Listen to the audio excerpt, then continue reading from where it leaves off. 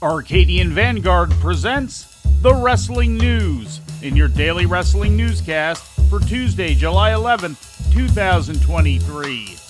Good morning. I'm Mike Sempervive. We begin today with last night's Monday Night Raw broadcast live on USA Network from the KeyBank Center in Buffalo, New York. The main event segment of the show saw the Judgment Day trio of Damian Priest, Finn Balor, and Dominic Mysterio defeat Seth Rollins, Sami Zayn, and Kevin Owens when Priest gave Zayn a chokeslam followed by Balor delivering a coup de grace foot stomp for the pin. Watch mommy!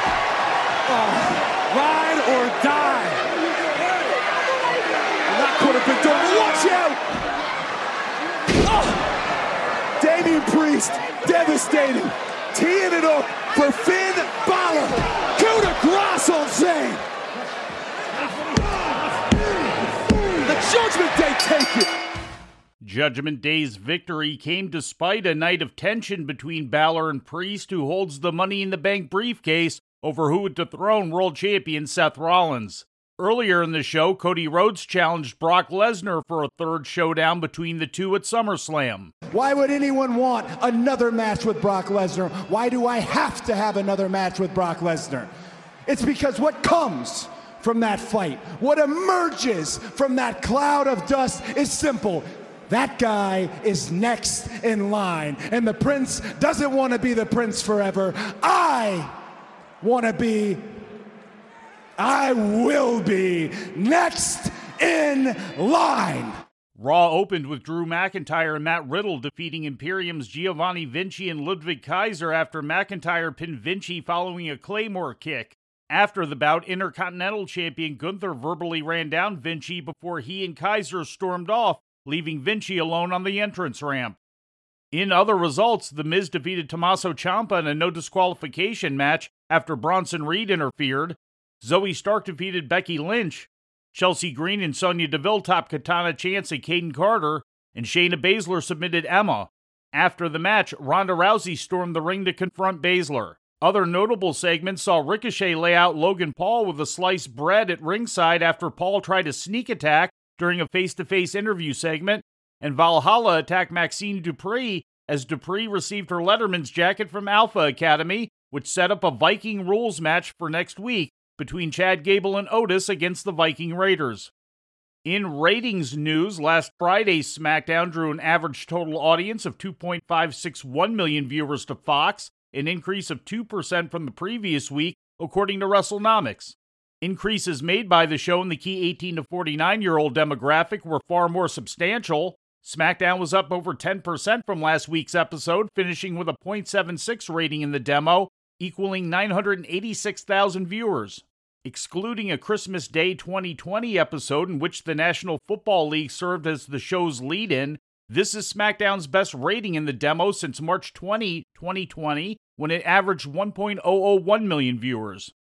SmackDown peaked during the second quarter of the program, drawing 3.070 million viewers on average for the segment involving Roman Reigns and the Tribal Court, with 1.229 million of them between the ages of 18 and 49.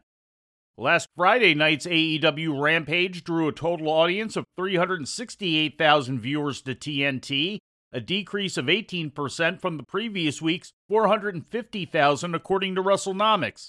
In the key 18 to 49-year-old demographic, Rampage drew a .12 rating, equating to 157,000 viewers on average.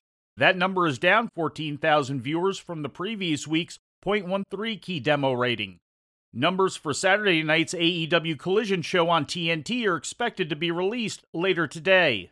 Looking at Mexico, the Mexican National Tag Team Championship, the oldest active tag team title in the world, changed hands on Sunday at Arena Mexico. Magnus and Ruggiero defeated Esfinge and Fugaz to end their reign at 476 days.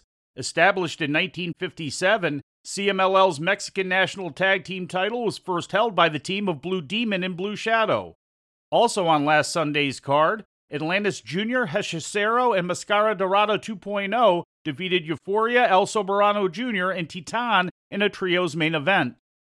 And before we leave you today, we'd like to remind you that however you consume your content, you can find the wrestling news 24 hours a day and 7 days a week across social media. On Twitter, follow us at Wrestling News AV. Our Facebook page is also Wrestling News AV. The Wrestling News can also be found on the Arcadian Vanguard YouTube page. And for those who utilize Amazon Echo devices, just tell Alexa to play the Wrestling News podcast. And remember to make sure you add podcast at the end.